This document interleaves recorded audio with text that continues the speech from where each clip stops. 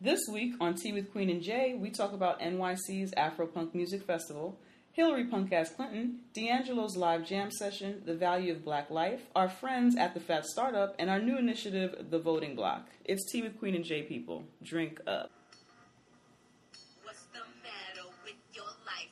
Why you gotta mess with mine? Don't keep sweating what I do, cause I'm gonna be just fine. Check it out. If I wanna take a guy home with me tonight, it's none of your business. And if she wanna be a freak and sell it on a weekend, it's none of your business. Now you shouldn't even get into who I'm giving skins to. It's none of your business. So don't try to change my mind. I tell you one more time, it's none of your business. Now who do you think you are?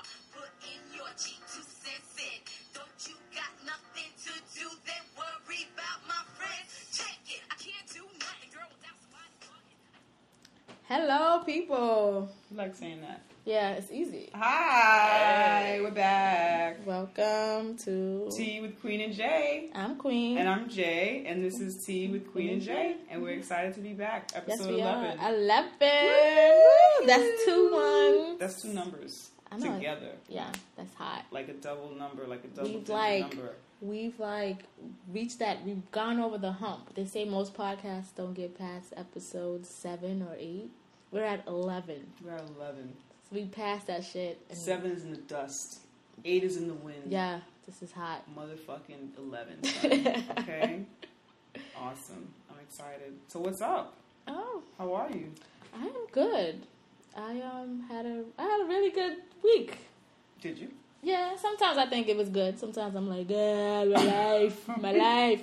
But yeah, everyone knows. Well, I'm assuming you know because I just assume everything is about me. Mm-hmm. But Wait, what kind of tea are you drinking? We got oh so yes, excited what to are we get into doing? this. What All are we right. doing? So normally every episode we love drinking tea and talking shit. So that's basically what we do every episode. Yes. And we drink tea and we pick out whatever it is that we're gonna drink. And we tell you what it is. Yeah, my teapot is on the fritz, and it's filled with rust inside. And for some reason, we didn't think just to boil water in a regular pot. I For don't some know reason, why I that didn't was think- foreign to us. I did not process the fact that water can also be boiled in a pot. Yeah, we And didn't. that you can have. Actually, I grew up only boiling water in pots. We never had a tea kettle. I don't ever. remember. I've had a tea kettle, but we've had periods where we did it. I have never had. I I didn't have a know. tea kettle until I was a grown adult. We've had a tea. Never had I've never one in had the a tea house. kettle that whistled. Like that didn't Right, happen. I know right. we had them, but just periods in my life where we didn't. Right. Anyway, I forgot that water could be boiled in pots, and so I left my house. Instead of boiling water in a pot for free, I went and I had planned to go to Starbucks and get tea, but they were closed because we waited so long and we're yippity yapping and yapping, and you know if Starbucks is closed, you know it's late. Yes. But so I had to go down the block to Dunkin' Donuts, a place I said I would never step foot in again. Yeah, I'm not about that. And we're having Dunkin' Donuts Donuts tea tea. like a couple of savages. yeah. It's green tea It's though. green. So that's good. So I'm excited about that. You know. But anyway, so we're having our tea, Dunkin' Donuts green tea. It's You not bad. won't I be- didn't take any sugar though. I did bring it home and put some agave. in Yes, it and you because- won't hear spoons. No, there's no spoons There's today. no spoons Nobody this is stirring episode. any tea. We're drinking out of these destroy the earth styrofoam cups. Cups that courtesy not of Dunkin' biodegradable. Donuts. Yeah, they might be. It does have the thingy. Well, it just says recyclable, but Whatever. anyway. So you had a good week. Tell us about your week. Yeah, as far as my blogging life is concerned, I got to interview Chrisette Michelle. for Oh, my that's blog, exciting. You interviewed Chrisette Michelle for your, what blog is this? MissVixenMag.com, which was Awesome. pretty cool. It was a phone interview. I didn't get to meet her. Mm-hmm. I would really be talking shit if I met her because I like her. But it was cool. She was really nice, very positive. Even if a question was asked that you would expect, like we asked her something about R&B divas, she just gave a nice energy. She just wants to no, I'm not trying to put that energy. It was just cool. You can check out the full interview on my blog on fixinmag.com. And I also was featured in a newspaper. Sound effects. I'm doing my like happy dance. Shoulder dance. Yes, okay. shoulders. Yes, all shoulders. So you were featured in the newspaper. What newspaper is this? AM New York. It's a local newspaper in New York City. It's a free daily newspaper that they give out. They give out every morning to everyone. So that's like everybody gets it. Like people who don't buy the paper, just like some shit to read on the subway. Yeah, you do. Everyone rides the subway. Yes, so that's a big deal. Which I was actually not really. It was one of those days where I woke up and it was just like, mm-hmm. You know, you have those days, and just for anyone who doesn't know what means, she was having a rough day, so you just started off gloomy. Yeah, and it was it cloudy that day? No, it was sunny. It was sunny out. You just woke up feeling just like it was just a shitty day for or whatever. Okay. So and I didn't know when it was printing. They didn't tell me. I interviewed on Sunday. Mm-hmm. The reason why they wanted to interview me was because I wrote another piece for Afropunk.com. That's another blog that I write for. Mm-hmm. They liked the piece that I wrote on street harassment.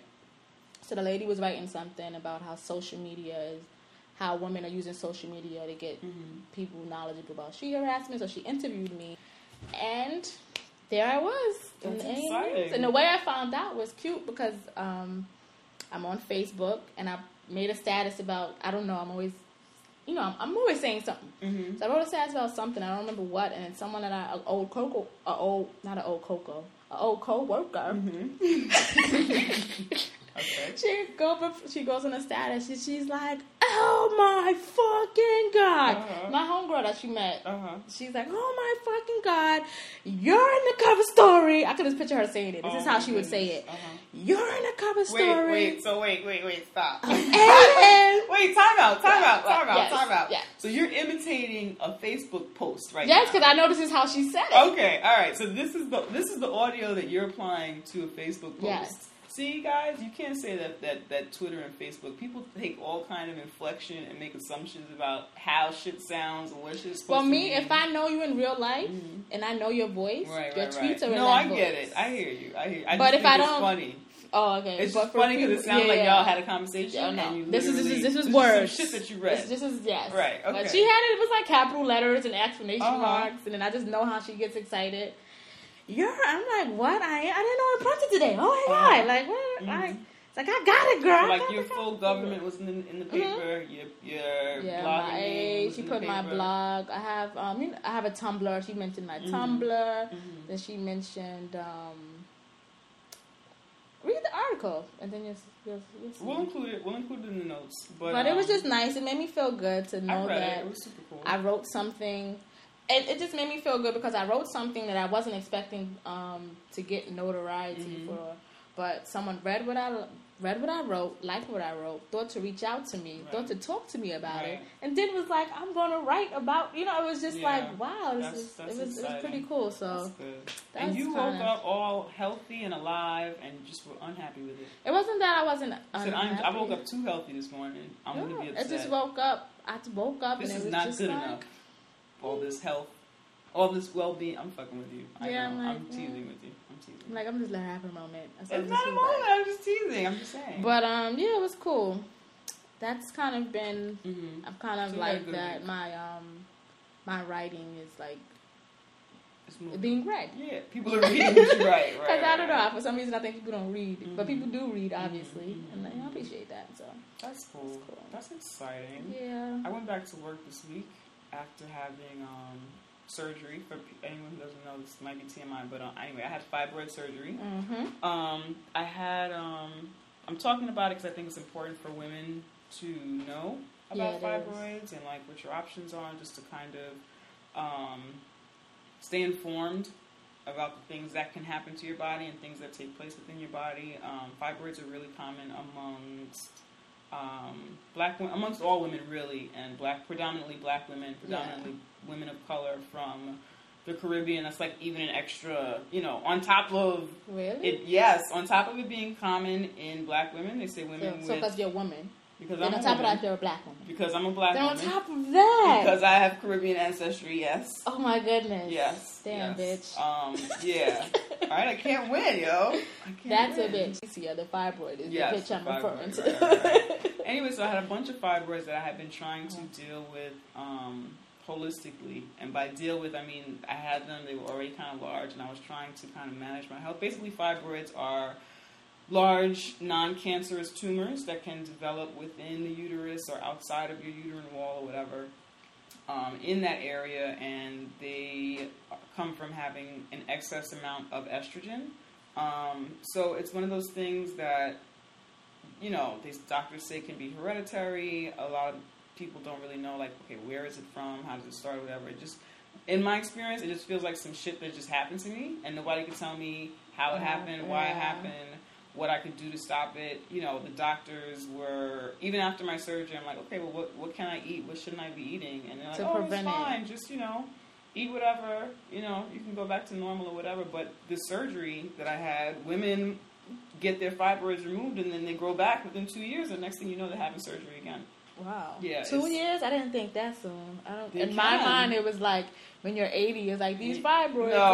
That's how in my mind it's like 2 years. It can. It's like another child. When I think of how large mine got, like they got very large very quickly. So that sounds about right. Yeah, that does make. Yeah. So, but anyway, so basically I've been regulating my diet, but I was out off of work recovering, which I honestly, when the doctor said, "Oh, your recovery is like 6 to 8 weeks or whatever," I was thinking, thought it was going to be like 2 weeks. Oh, I'll be fine in like 2 weeks. I'll be good. Yeah, I'll be good. I've never had surgery before, and I'm just used to like you just gonna be fucking okay. Like she thought it was like a Band-Aid. You get your body cut open, you put a tack on it, and you get up. You rub some tussin on it, and you get up, and you keep going, and that's it. And I actually there was a time like. I'd say maybe like my second day in the hospital, I woke up and I was like, wow, I didn't do anything today. I didn't even read a book. I'm not accomplishing anything. Like in the hospital. I'm so ashamed. I have all this time off from work. I'm not reading. I'm not studying. I haven't watched the documentary. You supposed to have assignments? Like, I just felt like unaccomplished. Like it was like summer break and you had to do your reading. Yes, because time is so valuable. Yeah, I agree. And even though I was out to have surgery, I was like, all right, I'll be out. I can like read a book. I can write a book. I can like, you know what I mean? Yes. And it really was like, no, I was like legit like recovering, like my body was healing and stuff. So anyway, so I'm finally back to work. I'm fucking exhausted. Okay, I don't know how people with children do it. I don't have a child. I don't have a boyfriend to make happy. You know what I'm saying? Not even a puppy. Not even a fucking pet. I don't have a fish to sprinkle fish dust in a fish bowl. All right, and I am exhausted, and it's only like I just finished day 3 of working. I have to fucking get to work. You've been pretty sedentary. I have to dress for work. I've been preparing my meals because I'm trying to eat a lot healthier and not eat things that could encourage. Mind you, she ate pretty healthy before, so don't think that she's not eating pork chops anymore. No, I wasn't eating. She wasn't eating like that. I'm not eating like potatoes and shit. Yeah, she's just cutting down on potatoes and starchy sugar things because that can contribute to. Yeah, and again, what I'm doing also, some is considered a tad extreme. And I mean, I am within like I'm eating everything I'm supposed to be eating in terms of like nutrition, and I'm getting enough vitamins and things like that or whatever. But in terms of like my journey towards healing and shit like that, like if any woman out there is experiencing fibroids, it's up to you. You can continue eating fucking biscuits and fried chicken. Biscuits are good. Biscuits are so good. Bacon and whatever the fuck it is that you like. You can do that, and you might be fine. You know, God willing, good for you. You can have fibroids and try and eat in ways that will not encourage their growth, which again are starchy foods and just shit you're not supposed to have in your body could be doing fucking anything to you, you know? So, the reason why I said that is because I wanted to emphasize that you always was a person who was very conscious about what you put in your body anyway. It's not about like, oh, my diet, and you're not like a food Nazi in that sense. Yeah, you just were always very conscious of what you put in your body. Yeah, I'm just trying, after having my body cut open, like I was I guess a lot more, because I've never broken a bone. I've never, in high school, I might have had mono or whatever. Like, don't tell me. I've had that too. Both of us, disgusting. Kissing and drinking off people. We're so gross. But yeah, that's like the sickest thing I've ever had. Like I've never experienced any kind of major sickness until like have your body cut open. Yeah, and take something out. It's just interesting. Yeah, it's just to very have your organs adjust interesting. to like. It's just interesting and just like amazing that I can have my body cut open and like be walking around now and shit. Yeah, you know what I mean. is, and it happens all the time. It's just like has me very in touch with my body as like a mortal thing that could vanish and be lost. And even after I had surgery, I became honestly so enamored with like my naked body. And again, I feel like I'm starting to sound like trippy and ridiculous. But I was just so fucking thankful that it was still like a part of me, that I still had all of my entire body, regardless to how it looked. You know what I mean? Do you have a scar? I do have a scar, but it's very slight. I think it is. It's a little indent. It's like, my body was cut in half here. But it's what I have considering the fact that like my body was cut open. It's really like I'm not sweating it. Yeah, I did ask my doctor. I was like, this roll of fat here above the scar is there? He's like, I can't help you there. That's that's up to you. Is there anything? He's like, listen. Since you're taking things out. He's like, we worked a modern miracle. We cut your body open and everything went fine. And now you're asking me about this little pocket of fat that's here. I was like, listen, I'm just, I'm just asking. But yeah, it's a small price to pay, so it's no big deal. Yeah. But anyway, so I'm back at work now. I'm exhausted. I've been preparing my meals. I'm tired, and that's where we are. And then I came home today, and there were two crazy women standing in the street screaming at each other, and they were like mother and daughter, and like determined. Like they were one of them, and I started this out like it was funny. It's really not funny. They were mother and daughter. I get to the block, and one of them is like, I just hear screaming, and something violent is happening, and just screaming, like violent, loud screaming. Yeah. And so I'm walking over slowly, and people are kind of standing on the sidewalk looking, and the two women are standing in the middle of the street. It's a side block, but they're standing in the middle of the street. It's still like a busy block or whatever. Yeah. It's a one-way street. And cars are having to drive around because this one older lady is holding a walker, and a younger lady who looks really like worn. She looks older. Like I didn't realize until looking at her further that she was younger. But she's screaming at the top of her lungs, I need money, and I'm poor. You sound like that commercial. It's my money, and I need it. I swear to God, that's exactly what was going on out there. But she was serious, and she was crying, and it was hysterical. So everybody is watching this. Yeah. The older woman with her is the more sane of the two. Like she's the more a little bit like this more stable, and it appeared to be that she was her guardian. So as I listen a little bit more, like the younger one keeps screaming, and she's taller and kind of hovering over the older lady, but the older lady is the caretaker of the younger lady. Yeah. And she's screaming, I live in this neighborhood. She says, I live in one of the poorest neighborhoods in Manhattan. Is that what she said? Yes. And on the Upper East Side. Right? Yeah, I'm like... Yeah. These are white people. I live in one of the poorest neighborhoods in Manhattan, and I'm poorer than everyone. I'm poorer than everyone. So immediately I wanted to punch her in the mouth, right? Yeah. As she stood outside of my building, I wanted to punch her in the face. Again, that's not to say that you should hit people who are mentally unstable. Maybe she was clearly unstable. You need to. She was clearly unstable, but the whole thing, it was just really, really weird. So with the gist of it, after listening to her scream for a while, was that she was supposed to get some sort of inheritance, and her dad is screwing her out of money, and her mom was supposed to get it for her, and like she was having a breakdown. Yeah. But it was like an intense, crazy like breakdown. It seems like she was crying. Person is a drug addict. I don't. She might have been in retrospect, but the way that I was looking at it at the time, she didn't seem super druggy. She seemed like off, like crazy in the head. But maybe she was a drug addict. It could have gone either way. Yeah, I don't know. I don't know. I don't see you cutting your child off because they have a mental problem. I don't know. And her she mom, be mental and right. Her mom was like, that was the older lady. Her mom was like, I'll get it for you. We'll take care of it. Get out of the street. Get out. But she's like, no, I want to die. It was crazy. So I go up to these people who were being nuts, right? Because this is what Jay does. This is what I do. I go up to people because I have the hands that heal, right? Yeah. I'm kidding. I don't. I know you don't. I don't have the hands that heal.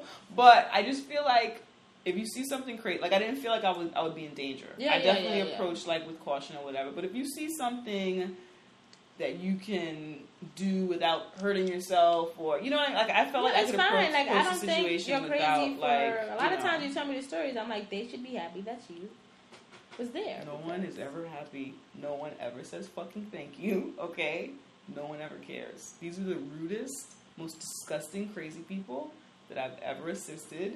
You doing that thing again that we can't say on air. You have to stop. Well, they didn't know what happened. I know, you do it all the time. Anyway, no. They're super rude, right? So I understand that the younger one was off. So I approach and I say to the older woman who's trying to calm her down. I said, hey, do you need help? I didn't go super close. I was like, do you need help? And she's like, yeah. I was like, okay, how can I? What can I do? How can I help you? Mm-hmm. She's like, they're standing in the middle of the street. Just get us to the corner. Get us out. I was like, okay, so what do you... I didn't know who's... The young lady was holding the walker, the old... I was like, okay, well, who needs the walker? Do you need me to... So the older lady needed the walker or whatever. The younger one, I have boundaries. I wasn't going to touch her or, like, try and hold her. Or she looked like she would hurt me or try and fight. It would become a fight. It would become a fight, and that's not why I approached. I just was trying to see what does this older lady think I can do to help this thing or whatever. She's like, all right, well, can you get us a cab? So I go to the corner, and as they're making their way out of the street or whatever, I hail a cab. That took a few times. But yeah, there was a lot of... Then the older lady's like yelling at me, like very ungrateful, very like, you know, like as if I owed her to get this cab. And I didn't want like a lot of appreciation, but tell him to move here and there. Whatever. So the first cab that pulled up didn't want to take them because I'm clearly her employee. Of course, I showed up there, and the black girl was there to do a job. Yeah. And, you know, do what I was supposed to do. But anyway. In the poorest neighborhood. In the poorest neighborhood in Manhattan. Oh, my goodness. Why did I tell this story? I don't know. Anyway, so I saved some hoes today. Once again, Captain Save a Hoe. Jay's always saving hoes. Saves the day. I saved the drunk. I didn't tell that story. I told you that story. You told me. I saved the drunk a few weeks ago. Maybe 3 weeks ago.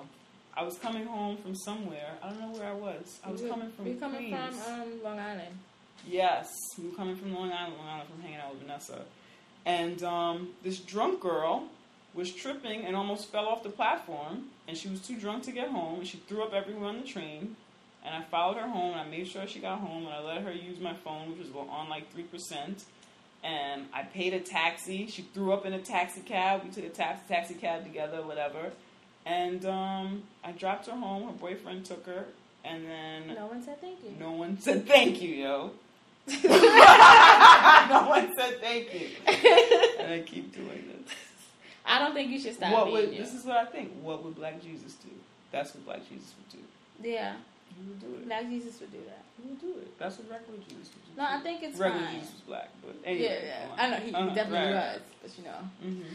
But, I think it's fine. I think you should continue as long as you know. Well, you're pretty good at picking situations that are not.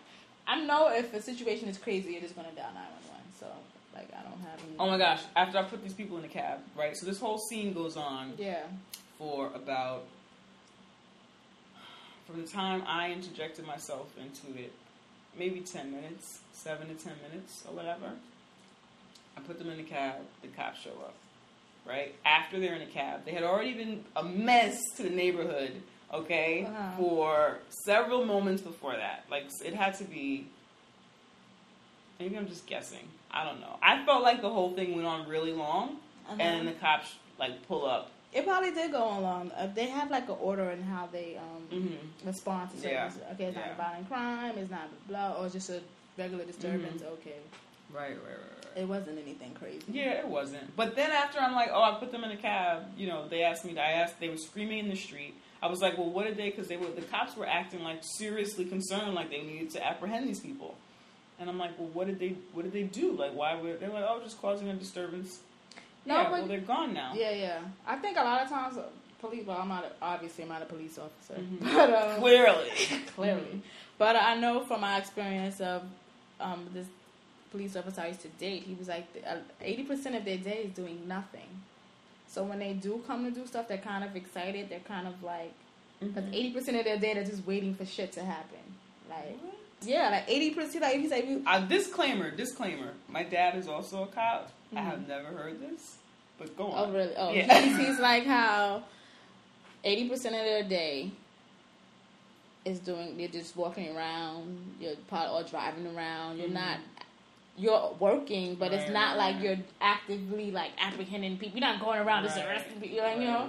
But the small percentage of time when you are doing something, you've been doing nothing all day. That's like finally they're like, we need you on 127 for Lennox, and it's like, whoa, something to do. So a lot. He was telling me that a lot of times when a lot of police officers, his experience, because I can't speak for all of them, that when they do get to a situation, it's like yes, because it's like finally we've been waiting all day to do something, because I became a cop because I wanted to do shit. I didn't become a cop because I just wanted to walk around all day type of situation. So that could be a little bit of why it was kind of hype.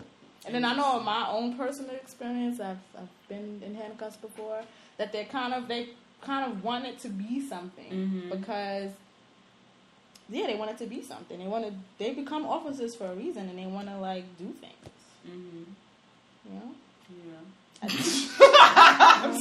just know when the time I got arrested, it was like, that's all you did? It was like, what? Right.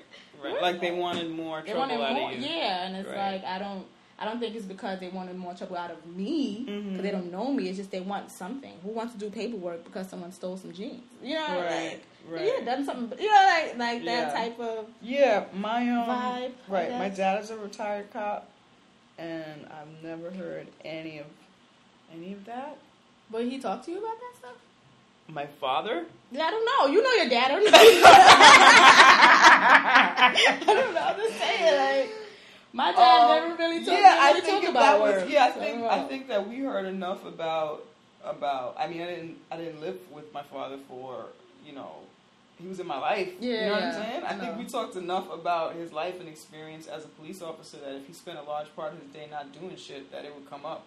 You know what I mean? Yeah, and I mean, of course, you tell the stories that are like interesting stories, but we've also talked about like day-to-day stuff as well. I think the only reason why he probably had me and this guy had this conversation was because at this point he had moved up in rank and blah blah blah, and he was now like he was a captain, and he was at this point the liaison between the DA and the NYPD.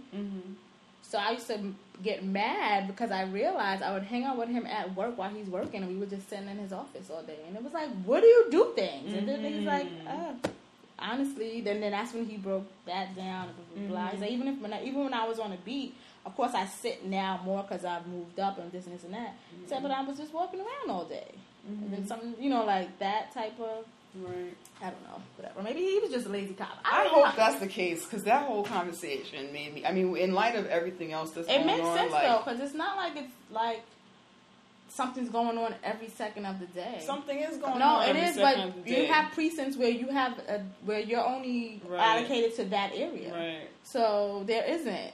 If your precinct is this and this is your only, especially in neighborhoods where nothing happens. Well, I call the cops around here all the time. Yeah. But I can see that. But I'm just, I'm pretty sure you're only allocated to a certain amount of area. And when I say I call the cops all the time, it's not like something is every hour. Yeah, but there's stuff happening. People are calling cops all the time. When I say I call the cops all the time, I mean if I hear someone screaming bloody murder, which I have heard in my apartment building before. Luckily, no one was actually being hurt. It was just another person who's a little off. No, that makes sense. Little things like that, but like...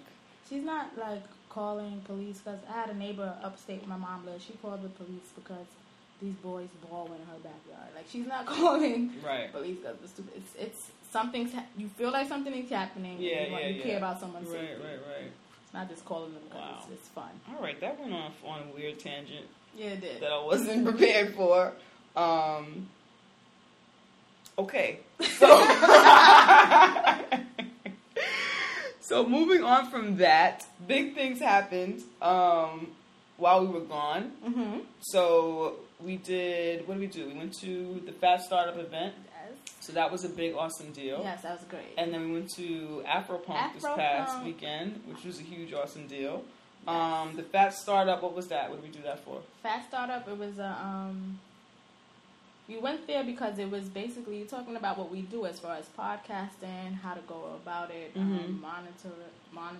monetizing and basically encouraging entrepreneurship, which was cool. We were able to network with other people who were kind of like mind, as far as either podcasting or blogging or anything that has to do with the internet kind of being right. So like your brand and like what it is that you're working on. So that was super cool and interesting. The Combat Jack show was there. Combat Jack and Premium Pete were there, and they talked about their show and kind of how it got started and how they've been able to be successful in like their process. Yeah. So it was super cool to hear from them. We got some time to talk to Premium Pete one-on-one, and they answered our questions. Super duper nice. Yeah, very that nice. was really cool. Like Premium Pete actually like having a conversation with us about what it is that we're interested in and what we're trying to do. That was super encouraging. Like really, really cool. Great Scott was a speaker who was there. He's on Twitter active dude. And he's Twitter active. Yeah, he's Twitter active, yo. And he has a great audiobook out right now. So you can look him up on Twitter. And then who else did we talk to while we were there? I don't know. You have the list. I don't remember everyone. I don't remember names. DJ Ben Hameen from Fan Bros and the Combat Jack show was there. That was cool. We met Fabian Baez, who is a hip hop copywriter. Yes. You can check him out on Twitter also. We'll leave all this stuff in the notes, but we met a lot of great people. We met a lovely woman named Bilkis, a.k.a. Ashe Irie. I hope I'm saying her name correctly. Then she has like a sports radio show. Yeah, it's a sports radio show that I believe she helps produce called About That Sports Life. So that's cool. But anyway, the point is we had a great, exciting time at the Fat Startup event. They have other events going on you can check out on their website. I think their next thing they have is Tech 808. Yeah. And that's an exciting event. That we're thinking about attending. Yeah, we're thinking about it. We're thinking about it. But definitely, we definitely know it's worth it. So it's just a matter of deciding, can we be there, whatever. We left there feeling really good. Yeah, it was good. So definitely check out the Fat Startup. That was a super exciting thing. And then Afropunk. Afropunk is my favorite time of motherfucking year. I love it. It is my favorite time of year. Soon as Afropunk ends every year, I'm planning next year. Yeah. What weekend is it going to be? Yes. And making sure I'm free and available. It's the best time of year. Afropunk is a music festival that happens every year. In NYC, it happens every year in Brooklyn. Yes, and this is the 10th year anniversary, which means it's been happening for 10 years. That is what that means. That's what that means. You have a lot of faith in our listeners. Look, just saying. Yeah, it's really cool. We've been going every year We've gone together for the past 3 years. Yes, it's a good thing. It's kind of Afropunk is kind of an outlet for. I don't really like this term, but it is what it is. Like black alternative. Alternative to, I guess, mainstream. As far as like, I guess what people would expect. I guess what's promoted. Yeah, exactly. Right. Alternative to stereotypes. Alternative to mainstream. What's sold.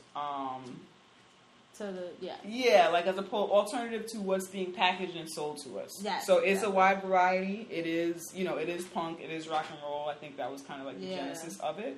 But now also it will include elements of hip hop and elements of soul and R&B and all that stuff or whatever. So it kind of ends up being a mishmash of like a lot of stuff. They also do other things. It's not just a festival. No, they're pretty active throughout the year. I will say this, even though I look forward to it every single year, it's like an outlet to fucking just gather and have a good time and like express myself in whatever way I want to express myself and push people and shit. Yes. I think that this happening at this time, like when all this shit is going on around the country, in Ferguson. Yeah, in Ferguson, and like the violence against unarmed black people and just our overall lack of value of black life. It was good to see that many people together kicking it. Even though we do this shit every year, it just felt so good and kind of took on a different meaning at this time. And even on Twitter, there were people saying, if you're having a bad day, like, hashtag Afropunk and, like, go through those fucking pictures. Yeah. You know what I'm saying? Everyone is a beautiful. good time. It's just a good time. Everyone is, like, in a good mood. Mm-hmm. It's just a great energy. I love going. Who was your favorite performance this year? Mine, Alice Smith, but I think it's just because I like her. No, she was really, really good. She was really, really She was good. really, really good. Y'all need to look into her. Mm-hmm. She's really good. Mm-hmm. Little small woman who's like huge as far Huge as her voice, very distinct. Yes, her stage amazing presence vocals. is nice. Mm-hmm. Great. Yeah, that's my favorite. To me, the most fun was Body Count. Body Count. That so Ice-T was fun. Ice-T's is, would you call it? Okay, so when it comes to like rock and shit, and punk rock, like, heavy metal, whatever the fuck. No. I don't. Honestly, I'm not even gonna pretend that I'm not in it enough. To me, in my brain, it's metal, but I can definitely be wrong. Whatever the fuck it is fucking awesome. Okay. Yeah, it's good. It was the most fun. A man did fall on my head, and I've been having neck pain ever since. Yeah, there's like crazy mosh pit. There was a mosh pit. There was a body. There was a what is that shit? Surfing, crowd surfing, or whatever. Surfing. Here's the thing: if you're gonna crowd surf, you gotta do it in an area where everybody wants to fucking push people around, because. It wasn't. When he got to me, everybody else just said, "Fuck it." Yeah, they just said, let's just let this dude fall on this girl's head. let's just fuck it. We were all having a good time together, but now that he's gotten, like, now that his butt is over her head, fuck it.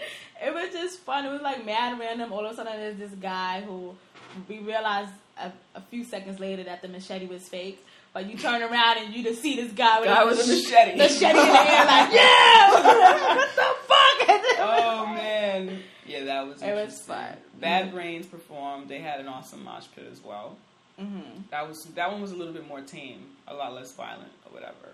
Yeah, this one, I don't know what it was about Ice-T. Like, that mosh pit. They was going so crazy that I can feel, like, air. Mm-hmm. Like a tornado of wind. Like a tornado of wind on my legs. Yeah. Mind you, I'm in a crowd. Right. But all of a sudden it's breeze. Like I mean, we were on the edge of like the mosh pit. Yeah. We were in a crowd because we were crowded in this one corner. Yeah. Trying not stay to away be from the mosh trying pit. to stay alive. Then it was like Crazy Drunk Man. I don't know what it is about you, Jay. She's always attracting like crazy drunk men. Last year at Afropunk, Crazy Drunk Man just pulled out his dick and peed on her. On my leg. Yeah, just pulled it out and peed on her. This Afropunk. I'm sorry, it's not funny, but I'm laughing. It was actually very traumatic. I'm laughing because the way that you said it, you make it seem like it almost sounds like. Like what? I don't know. It just sounds like I was just sitting there, like with my mouth open or like, some shit, and he just like peed on me, and I was really like, I had my back turned, and I was trying to enjoy whatever band. Last year's Afropunk, I think it was Questlove. He was doing a DJ set, and I only have bad memories of it. I have so many bad things surround that experience of that DJ set. Like I missed the Public Enemy performance. DJ Prince Paul performed right before Questlove, but they had him like off the stage where you couldn't, the legend, you couldn't see him at all. And then Questlove is up there doing a DJ set for like 1,000 people, and I don't know why. Okay, I like Questlove. Yeah, I enjoy Questlove DJ set. It really, this is all my fault. And then I got peed on, so that just I have all negative memories of Questlove set. Yeah, so only bad things to say. About that experience. Yeah, then this year, Crazy Drunk Guy, luckily he doesn't pee. Oh, but did we explain how I got peed? Right, so this guy, this drunk in the crowd, who was standing behind me during the Questlove set, decided he had to pee, and he just pulled out his dick and peed on my leg, and none of the pussy men who were standing around us did anything about it. And I hate to use the word pussy. No, I get it. That was a reflex. Yeah. I hate to disgrace pussy. Because pussy doesn't lie. Pussy is really strong, actually. Pussy is tough, okay? And I hate to disgrace it by using, that terminology. We're just kind of just used to it. But nobody did anything. Everybody just acted like it was fine. Now that I've had the experience of being peed on unjustly, I don't know why we didn't jump him. I was so shocked. I was so shocked that someone actually did that. Like I didn't know how to react. I was too. I think now that we know what it's like to be peed on, I think we violently fight someone and beat someone down. But at the time, I just couldn't. It was just like too much to process that somebody would actually do that. Well, we would have. The other person we was with wouldn't have fought. but that's nothing else. They don't exist. Yeah. Then this time we're there, and I don't know it was this crazy drunk guy who just insisted on like going through the crowd like with his hands in the air and just like falling on people. Oh, right. And then he was like doing like a body roll, like just rolling through the crowd. Yeah. And everyone was moshing, so it wasn't a matter of like being in a mosh pit. It was just this one fucker that wanted to be a fucker. And he's like, no. I'm like, dude, get out of here. Nobody wants that. And somebody had pushed him. Like, not even fun. You know how in a mosh pit, you push people into a mosh pit. Like, just everybody, unless they want to come out. And then you pull them out. But they threw this dude. They were throwing him about the place. Like, nobody wants to play with you, yo. Like, get the fuck out. Nobody wants to play with you. You're bothering people, like, on purpose. That was funny, but I don't know. The crazy drunk ones. They always find me. He was, like, up on top of me. I'm like, dude, no, I've been peed on before, son. Don't come this way, okay? Nobody wants anything to do with you. And then I jumped in because it was just like, no, this is not happening again. Not on my watch. Yes. Right? Not on my watch. This is not. So yeah. Oh, my favorite performance, right. So, yeah, Body Count was a favorite. And then I think Bad Brains was my favorite. Okay. Period. I think that was definitely my favorite performance. And then D'Angelo closed the show. D'Angelo closed the show. And we were, like, excited about this. It was so exciting. D'Angelo was going to come out. He was going to perform. He was going to tell me why was his brown sugar. He was going to be like, no, but he's like, you know, he plays instruments. Yeah, he was going to come out and play instruments, and he was going to rock with the crowd. And there was so many people out there. We waited for like an hour after he was supposed to. Yeah, he came out an hour after. We stood out there because it was waiting. You couldn't sit. You could only stand. So we stood there for an hour in a tight space. Then this motherfucker comes out and perform songs nobody fucking knows. It was like secret songs. Some people knew they were secret songs. There were people. You know what I meant to look Those up? were the hidden tracks. Like, you know the tracks? Those are the hidden tracks. You don't remember that back in the day we had the hidden tracks? Yeah, but where would you find them? I didn't have a CD player. You'll put the CD on. Like ever. And then like, let's say the last song is 15. So that song will go. Oh, and then they'll play, like, and then at the end of 15 there'll be another song. He was playing those songs. That an hour of hidden tracks. No, but what was he on for, like 40 minutes maybe? Yeah, for about 40 minutes. Then they brought out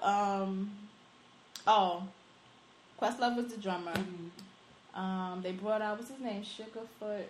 I don't remember his name. Somebody who I guess ashamed. As far as the music world is. Yeah, no, he's a big deal. He's a big deal. I think he was in Fishbone. And they bring him out, and then I don't know what instrument that was, but he looked like he was putting a spell on it. First of all, that whole song was fucking amazing. Mm-hmm. I will say that. That song was amazing. I like the song because of the instruments. Like it wasn't. Right. They could have been singing. No, their vocals were good. They're harmonizing. All that was good. They could have been singing Hocus Pocus with the nice harmonies, and I would have been like, because these are like no, they were amazing. They know what they're doing. They were amazing. But I would have liked to sing with him, or I would have. You know what it would have been? Had something familiar. Basically, he came out there and he did whatever the fuck he wanted to do because he knew that shit was free. You think that's why? Yeah. So my issue is that he didn't do like just throw me one hit. You're already not sexy anymore. That's number one, right? You're Zingerman over there. Not even sexy anymore. Yikes. Number one. Okay, a lot of us, I feel in that crowd, we know a lot of his singles. Right. You don't know a lot of. Well, the thing about Afropunk or music festivals is that you have people out there who really are there like for the music. Yeah, you know but people came for D'Angelo. Like, right, but D'Angelo is one of those like artists that is like a fucking musician. Yeah, like, he is I understand musically that. knowledgeable, and he is, like the issue. It would have been nice. Like, honestly, if he came out there and did everything he did, right? Like, none of my favorite songs, and then just threw us one cut. How does it feel? Brown Sugar. You're my lady. I needed at least two. But I would have taken one. I needed at least two. Happy with but it was like people, because we were there both days. Second day was way more crowded. And I know it was because of D'Angelo. Mm-hmm. I know it was because of him. And then he does songs that only, out of those thousands of people, he did not care that we 20 were there. knew. He didn't care that we were there at all. Motherfucker. This is not right. He didn't care. And I didn't know he was so short. Mm. I didn't know that. But I've never seen him. No, I don't mind. I'm short, so it doesn't even matter. Mm-hmm. But I didn't know that. But it was like, you're not even sexy. Mm-hmm. You can't even take your shirt off. Mm-hmm. I need some. Here's what I didn't like. I didn't need for him to take his shirt off. Right? I didn't need either because he's not sexy. Keep that on, brother. I would have liked for him to come from behind the keyboard. You know what I mean? Yes, that too. I would have liked a little bit more hid behind the keyboard. Interaction. It was a great performance. I felt like it was a jam session and we just happened to be there. That is exactly what it was. Right? Yeah. And we just happened to be there looking. And I didn't come to be a voyeur. Right. We were tired. Yes, we already waited. We waited about 45 minutes until his show time. Mm-hmm. They had a DJ playing, so the music was good. Mm-hmm. Then his show time came, and we waited another hour. I was mostly tired from moshing the day before. Yeah, that mosh took a lot out of us. That mosh, yeah. Sunday was a slow day for us. Let's clarify that we were not elbowing people in the mosh pit. No, we weren't in the mosh pit, but I was actually on the outskirts pushing people in. Yes, so I was almost. She's about that. I was like on the she was teetering. I know. I was teetering. She was like, I was teetering on the mosh. I didn't want to get hurt. It was like one of those. It was like borderline. Like you might. We had another friend with us who was like deathly afraid. Yeah. She was like deathly afraid. I'm like, but you from Brooklyn? Y'all comfortable everywhere. What happened to that? That's funny. What happened to that? That's funny. But overall, it was another great time. We look forward to next year. We love going every year. Yeah. What else? Oh my gosh. We have a big exciting thing happening that we're really excited about. But let's talk about Hillary Clinton's bitch ass first. So I try and stay fairly politically active. Yes. Right? And by fairly I mean like halfway, half-ass. But like stay aware and kind of know like what's coming and just try and I'm going to vote. Yeah, so I like to know who's voting and who's coming or whatever. And so now, Hillary Clinton has been looking at a run and kind of positioning herself as a Democratic nominee. Yes. And personally, this whole shit with like Ferguson and just the general undervaluing of black life and just the lack of acknowledgement of us as equal humans, of equal personhood and shit like that. I need to have whatever politician or whoever the fuck I end up voting for, that needs to be on the table. Yeah. That needs to be a discussion. Why is this not? So the fact that Hillary Clinton and other politicians have not acknowledged that there's some shit happening in Ferguson, that there's a movement, that black people in this country are feeling discriminated against, and in a way that we've always felt, but now it's rising to the surface. It's you know what I'm saying? It's boiling up, and it's a big conversation, and it's not just about Mike Brown. It's not just about Eric Gardner. It's not just about Renisha McBride. It's not just about Trayvon Martin. It's not just about these people and all the endless list of names that we can go through. We can go on. It is a movement. It is a feeling. Something is wrong. Something is wrong. Something is wrong. And it needs to be acknowledged. So I was not necessarily expecting for her to say anything. And I bring up Hillary because, I always felt like she had next. Not that I was so super excited about her, but I felt like I could live with her as president. There's never been a candidate except for, I guess, Obama in his first go for president, where I felt like, wow, this shit is gonna change everything and gonna be amazing or whatever. I've never felt like that, but it would be nice to have somebody in office that I didn't think was out for like my demise. Yeah. You know what I'm saying? Yeah. And so I was planning to, assist in the campaign of like the lesser of the evils, right? Yes, whatever two evil ass politicians are running, whoever is the lesser of the two, you know what I'm saying? Yeah. Let's make let's make this happen. Yes.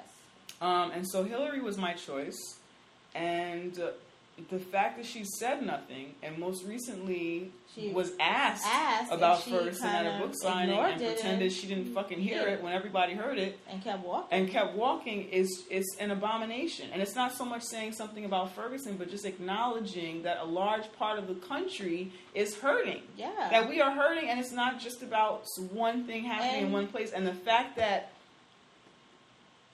they don't see that is what's driving me insane. I read several articles about how it hasn't been of value. They don't see what's the point. To what is their benefit? And writers, co-signing this. Well, what does it benefit politicians to say anything about it? It doesn't help them. As if this is not something that's sitting on the hearts and minds of voting black people. You know what I'm saying? Yeah. Like black people who vote and participate. Or black people that don't. We still are part of this country. Whoever it is.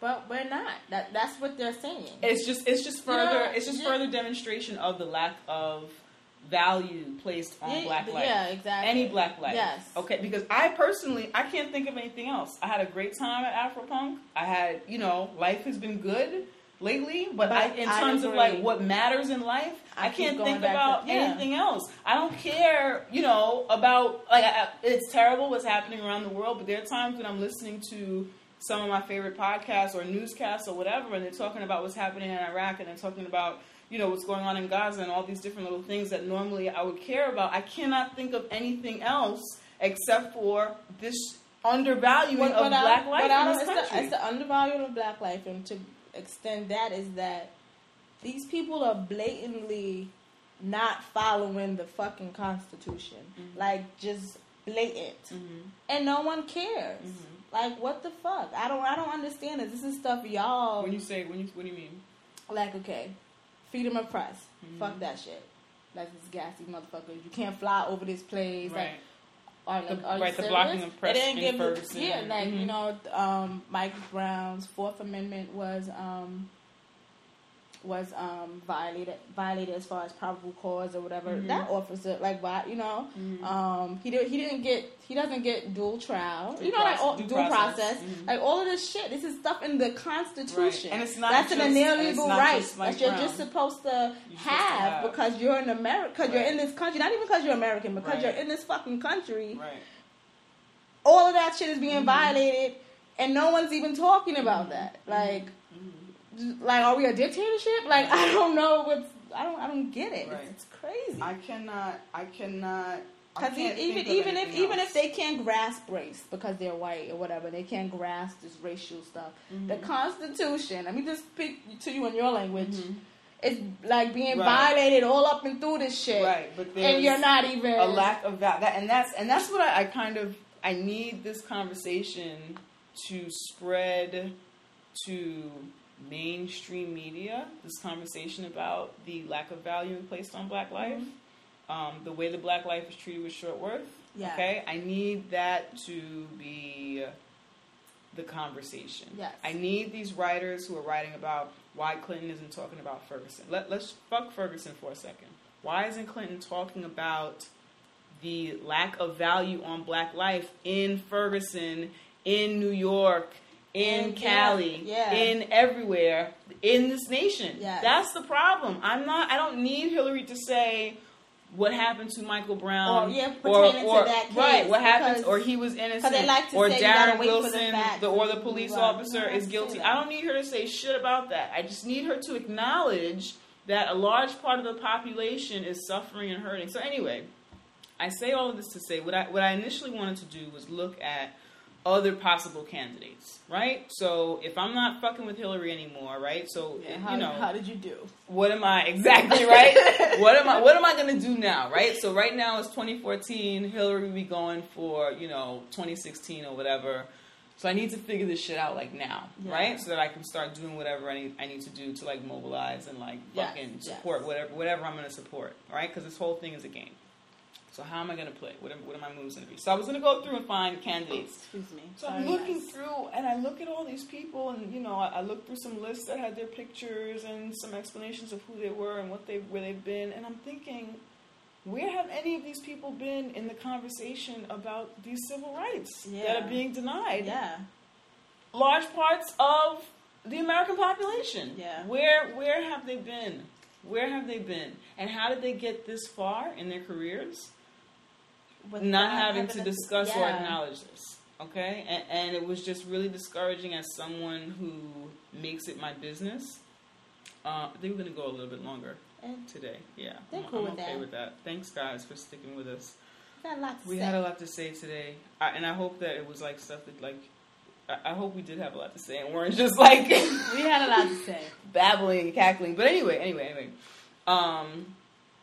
Yeah. How were they allowed to get this far without having to address these issues at some point in their career, right? Yes. So they started off in whatever little shit town they were in as possibly a small-time politician or a lawyer or whatever the fuck, and worked their way up to the point where they were eligible to run for fucking president, right? So that's where we are, figuring out who's going to be the presidential nominee. Who are the candidates who are going to be running in the Democratic race and the Republican race, whatever.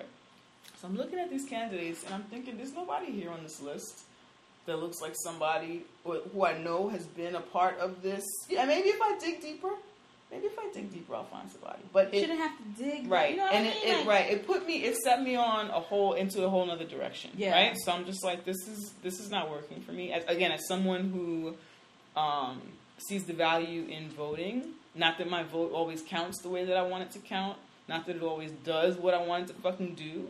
But there are people who fought for my right to vote. People who died for me to People who vote. died So for my right I to always vote. vote. A lot of I'm not even going to front. Sometimes I'm just like voting the lesser of two evils, like you said before, or just like I just know I have to get my ass up and vote. People hung on trees so that I can do this shit.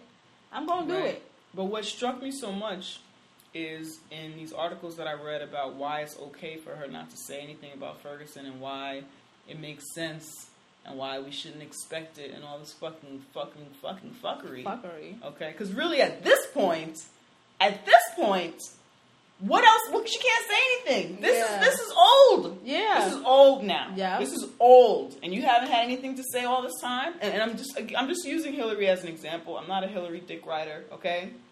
She doesn't have a dick.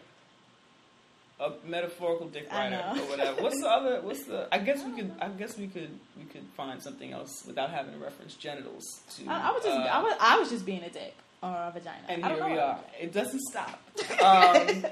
Anyway, yeah, I'm not,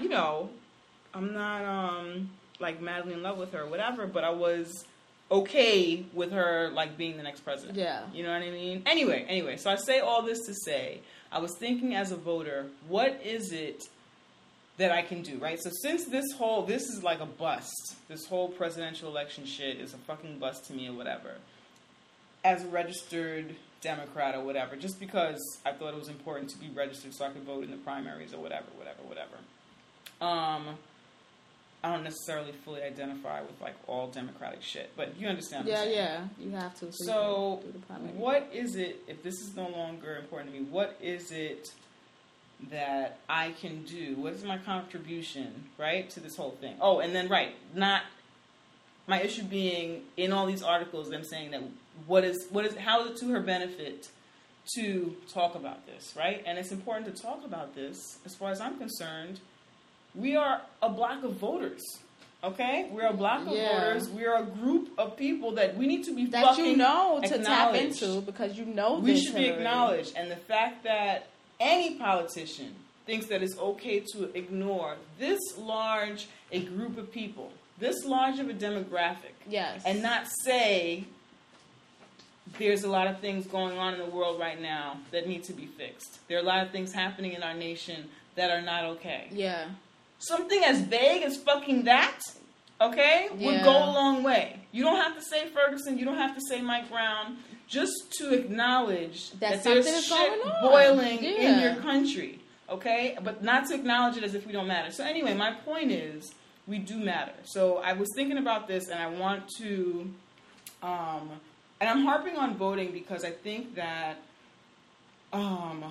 voting as a tactic, as just one of the options that we have, there are many different ways to go about influencing change and kind of moving and acting after all the things that have been happening around the country since slavery and most recently kind of coming to a head once again. There are a lot of people coming together and thinking of what we can do and how we can affect change, and I think us hitting the streets and protesting has been super important. Showing up, being there, have been super. The things that people have been writing and talk about. Yes. This discussion of the value of Black life it's not new. It's something we've all been talking about, but I think it is reaching higher and higher and higher up the totem pole. Yeah. It's just not. It needs to go a little bit more mainstream, but I'm super excited as to where it is. Mm-hmm. I don't know how I got off on that tangent. Yeah, I don't know. Where was I going? I don't know. Did you see where it turned? It turned the corner. I thought you were talking about voting. Right. So, what else can be done? Yes. Right? What else can be done? So, voting as one of the many options in helping us progress. I think that we need to start focusing, as you mentioned last week, voting locally. Right? Yeah. So, local level voting. I think a lot of times, for example, a lot of us voted in the presidential elections when President Obama was running both times. Maybe you voted for Obama. Maybe you voted for somebody else. Maybe during his second term, you were like, fuck it, I'm not bothering. Maybe you didn't vote the first time, and the second time, you were like, oh, let me get in on this and vote. Yeah. But I think that these politicians should not be allowed to say or believe that this certain block of people don't matter. Now, I can't change with time, I guess, perhaps, I don't know, but I'm not looking to change what's inside the souls of the white politician. That's not something I'm going to do, but I want to hit them. Because basically, at the end of the day, these politicians, their elections are job interviews for the public. Right. You know? Mm-hmm. And they need to know that they need to put on a good show for these voters. Exactly. Because they want the fucking job. And that's what I'm saying. Where's the fucking show? Yeah. I don't even get a fucking show. You just, I don't even get a show. Yeah. I don't even get a head nod. So anyway, I want to take it back to the local level, right? Let's take it back to the old school, okay? And so I think it's important for us, and when I say us, I mean young people, I mean Black people, I mean men, I mean women, I mean other people of color, I mean white people. I'm really talking about everybody. Yes. Whatever block you're a part of, it's time to get on the voting block, right? So that's what I was thinking today is how can we be active? And I think that we always talk about voting, go out and vote, go out and vote, go out and vote, go out and vote. But for a lot of different communities, that means different things, right? Where is your polling location? Are you in a population of people who have been told that you can't vote for whatever reason? Are you disinterested in voting? Why, you know what I'm saying? And why aren't you interested? How can we help others get interested? And how can we dissect those reasons why we're not interested? Those valid reasons, and what can we do about those things? And so I want to, Tea with Queen and Jay, we are starting this initiative called the Voting Block. And it's basically us kind of sharing these ideas on how we can encourage more people to vote and what that involves. So anything from locations where it is difficult for people to get out and vote, to where you can apply to vote, to when your primary elections are in your city. We are taking the hashtag, the voting block. Did I say that before? That is what I said before, right? Mm-hmm. It's really late, and I'm getting... No, you said that. Okay, I said that. Okay, I'm getting dyslexic and, tired and, all weird.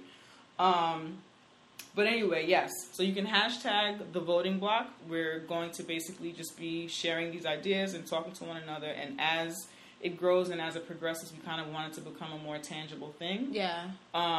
Where we have other things going on, other information sharing initiatives to help the message get out that we have to vote. We want to vote in every fucking primary election. We want to participate in every fucking thing. Okay? It's too comfortable. And if our vote didn't matter, there would not be so many initiatives to get people to stop voting. Yeah, exactly. Okay? Because laws have been passed and things have been done and put on the books to discourage you from voting. Vote. Yeah, I agree with that. I know for me, when it hit me to vote more locally was when the last election for President Obama now. Mm-hmm. When I went to vote, in my mind, honestly, I'm like, I don't even have to vote because he's going to win New York. Mm-hmm. I didn't have to vote. Right. For the president this time. I just knew I didn't have to. He's going to win New York. It doesn't even matter. And then that's when it hit me, and I'm like, wait. My vote really matters when I vote for a mayor. Right. My vote really matters when I vote for my governor. These votes, these for the people who say votes don't count, maybe as far as the electoral vote in that system, maybe I can see you saying that, and maybe I can be like, okay, well, maybe sometimes it doesn't. But when it comes to these elections, or who's your councilman or whatever, those fucking votes fucking count. Like, and they're the votes that help make a difference between the laws in each state. Yes. So how how Florida's a fucking crazy renegade fucking state, and they do whatever the fuck they want to do down there. And you know, if you have, I think, a felony on your record, you lose your right to vote in the state of Florida. So all I have to do is, because a lot of police systems are fucked up in this country, all I have to do is somehow have you get a felony, and then that's one less black voter, or one, you know, like it's, you know. So it's just again, and then if you can so influencing change and influencing laws on a local level. Because these people fucking work for you. Right. They work for you. Make these motherfuckers work for you. Exactly. Period. Exactly. And what we wanted to say earlier, you kind of talked about how people were talking about the lack of voting in Ferguson as if it were the cause of what's what happened going on, and how a lot of people have taken. Some people from Ferguson feel that people keep saying, well, if they voted and this, you know, whatever like that, and a lot of them are offended because they're like, we do vote. But if the people who are running are these two, I guess, white people, it's going to be a white, you know, so I feel that on top of that, us with this voting block is that we should encourage, if we want to change the system, we have to be the system. If we want more police officers that look like us, we need more police officers, we need people to apply to look like, you know, I agree with that. We need, these people in office. If you want it to look like you, then we have to do that. Right. I will say, though, there are statistics that show that large parts of the black population in Ferguson are not voting. Yeah, I'm just. But what I agree. Right. What I want to say, that myself. No, I understand. What I want to say, though, is that Mike Brown didn't get shot because people weren't voting. Yeah. Okay. His death is not a result of black people are kind of his saying. Death is not a result of black people not voting. That police officer didn't say these people don't vote. These people don't vote. I'm going to shoot board. this black kid. It was not. That's not what happened. Number one. Number two. His death and the deaths of so many unarmed black people in this country who are not always by police officers. Yeah, just unarmed black people in the country by police officers or white vigilantes or other white folks who feel like they have could been just do whatever they want, or who are in fear of brown and black skin and things like that or whatever. The boogeyman. Right, to certain people or whatever. That's a culture within this country that needs to be eradicated. You know what I mean? The fear of brown, the fear of black or whatever. So that's the issue. We're not blaming Mike Brown's death on the fact that black people in Ferguson are not voting enough or whatever. Not at all. What we're saying is that one of the things that can come out of this movement is an increased involvement in the system. And I'm totally okay also with if anyone who wants to participate in the voting block wants to talk about ways that we can revamp the system and the current way that things we're totally open to that as well. So it doesn't necessarily have to be just about voting and how to get on the voting block and be a part of this block of voters. It doesn't have to be that. You can offer other ideas as to how we can be a force to be reckoned with, so that not another politician or somebody who's going to be deciding on black life can say it's not to my benefit to acknowledge the pain and suffering of black people and black life in this country. And then essentially this is a democracy. It's run on a nation who votes, who leads them. It's supposed to be. Yeah, I know, but I'm just saying that's what it's supposed to be. But if we emphasize on that, then it'll happen. You know, and a lot of people don't think that. That's why I think, yes, I would always still vote for a president, but I've decided that it's locally. I need to figure out who these people are, who's your alderman? Yeah. Does everyone have an alderman? Yeah, like what the fuck is an alderman? Yeah, I don't even know what that is. Do they carry things like an usher? Like I don't know. Oh my god. What? I'm just saying, like I have no. They've got all the community planners. The alderman is walking around giving out here's the community planner. I have no idea what they do. Who knows? I have no idea, and that's when I'm like, wait, I should know these stuff because that shit directly affects me. Exactly. So that's what the voting block is about. So definitely, if you have any information on voting or any elections going on in your city, anyone that you think are, people to watch, whether it be to watch out for positively, to watch out for negatively, or negatively. whatever. Definitely hashtag the voting block, because we're working to build more information around voting, more information about how to maintain power and influence, how to regain power and influence in this country. Yeah. And so, and that's what we're doing. And so we're definitely going to revisit this on the show, and kind of talk about our progress and just, just build on this idea of making a larger impact. Seriously. In voting. We want everybody to get on the voting block. So that's what that is. That's what that is. Did we say everything about the voting block? Yeah, I believe so. We'll always revisit it, so we can always say things and whatever. Okay. You did mention that when you vote, a lot of, you vote for laws too, right? Oh my gosh. When you vote for laws too. Okay, because some people, they just think of a person. You know how many times, but check this shit out. So a lot of times you'll show up to the election booth or whatever, and there are laws on there, you're like, holy shit, wait, what is this? What is this? Yeah. And you don't understand in either direction. What are you voting yay or nay to? Yeah. What the fuck? So things like that, anything that's going to be on your upcoming ballot or whatever, please hashtag the voting block. It doesn't matter what city or state you're in. We want this to be a large movement of people gathering together and sharing information about what's happening in the country with voting, and how we can really make an impact. So we're just starting out now. And so let's build on it. Yeah, let's grow make with it us. happen. I think I said all I want to say. Yeah. Did you? Yeah, I said all I wanted to say. Did you? Yeah. Did you really? I did. Okay. All right. That's my business voice. Okay. All right. Well, I'm happy with it. Yeah. I don't know why we're up so late. Make all sure the time. to like us on Facebook. Like us on Facebook. Tea with Hi to all our Twitter friends.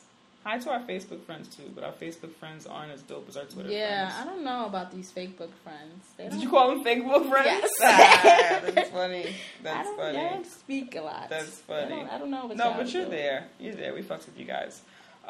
So you were saying like us on Facebook. Yes. Right? Tea with Tea Queen and Jay on Facebook.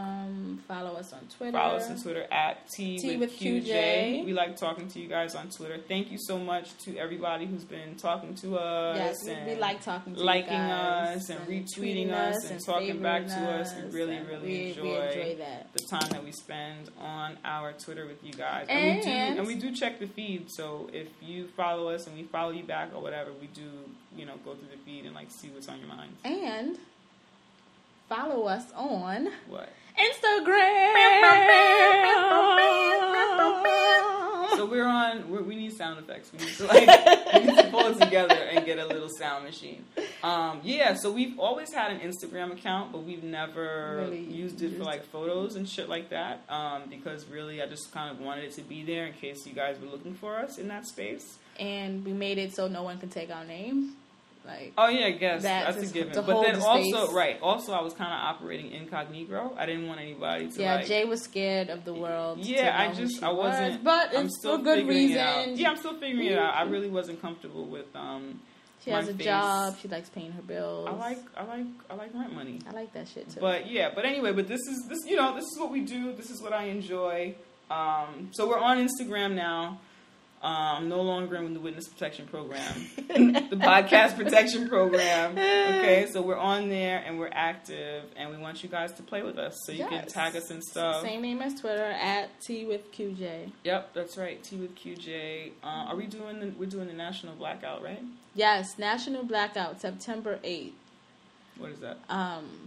Where's my phone? I'll get exacts. All right, we're gonna tweet it and include it in the notes and all that stuff. But it's a national blackout again. Just kind of how we're not buying a motherfucking thing. So brown bag your lunch, folks. Just like how we are doing this voting block situation to kind of show how powerful we are and how powerful we can be when we mobilize towards a common goal. We are who's starting that? I'm saying we like it's my shit, but just we're participating in a national blackout. So we're not making any purchases to large businesses. I think on there it said, did it say to buy black only? Yeah, if you do buy black. Mm-hmm. Basically because we're a large spending bring a lot of capital within this country as far as spending. We meaning the black population and black people and people of color in this country. Mm-hmm. So September 8th, we will not patronize any business that is not black owned and operated. This means do not spend any money in person or online. Bastards. Emphasis on online. Why? What happened? I don't know. People might. Well, I don't know. I'm gonna order my lunch from Seamless. I'm not gonna go and directly purchase over the counter. I don't know. Blackout Monday, September 8th, and they give examples of stores. It doesn't matter. Yeah, it doesn't matter. Just get it together. Yeah, that day we're not. Right. So, and again, just to focus on, this is not again to perpetuate any kind of racism. I think, it's just to kind of show, similar to the voting block, to show that we matter. To show that we matter, and anyone can participate in this blackout. It's just to show that your money matters, and you put your money behind the causes that you believe are important. And I think, again, as we've been talking about the value of black life, if you're not going to value my life, then you need to value my dollar. At the very least. Okay? So I think that's also why, if you do purchase, that money is being put towards black businesses, just because, there are so few and how they've been marginalized, and how any small business really, it's been challenging to thrive. Right? Yeah. Yeah. Are you with me? Yeah, I agree. We're still here? We're still recording a show? Okay. I was listening to you talk. I know you were listening, but I'm tired. Anyway, so that's the blackout. So we're participating in that. So get on it. And is that it? Yeah. So we talked about our Instagram. We talked about our Twitter. Email us at teawithqueenandj@gmail.com if you want to holler at us or ask us anything. Or send us your if you don't want to hashtag something because maybe you're like Jay and you like to hide what you do online, you can email us anything as far as on the block. Yeah, that's right. Anything for the voting block. Yeah, you can email us also. Email us information from your city or town about voting and things of that nature. I'm down with it. I support it. All right. So this was fun. I guess it's time to say goodbye. No. That's theft. We can get in trouble for that. All I said was that part. Oh, okay. I guess those are just words. It's no problem. I was going to say... No. Don't do that. I was going to say... Q-U-E. Stop it. Stop. I was going to say one more thing. No, don't do that again. Don't do that again. You have the yiggies. The sillies. Yeah, when I'm sleepy, I'm like this. What are you going to say? You don't even know what you're going to say. You know what? Bye. Bye. I was going to say something. Oh, no, this is what I was going to say. We'll see you next time. Bye.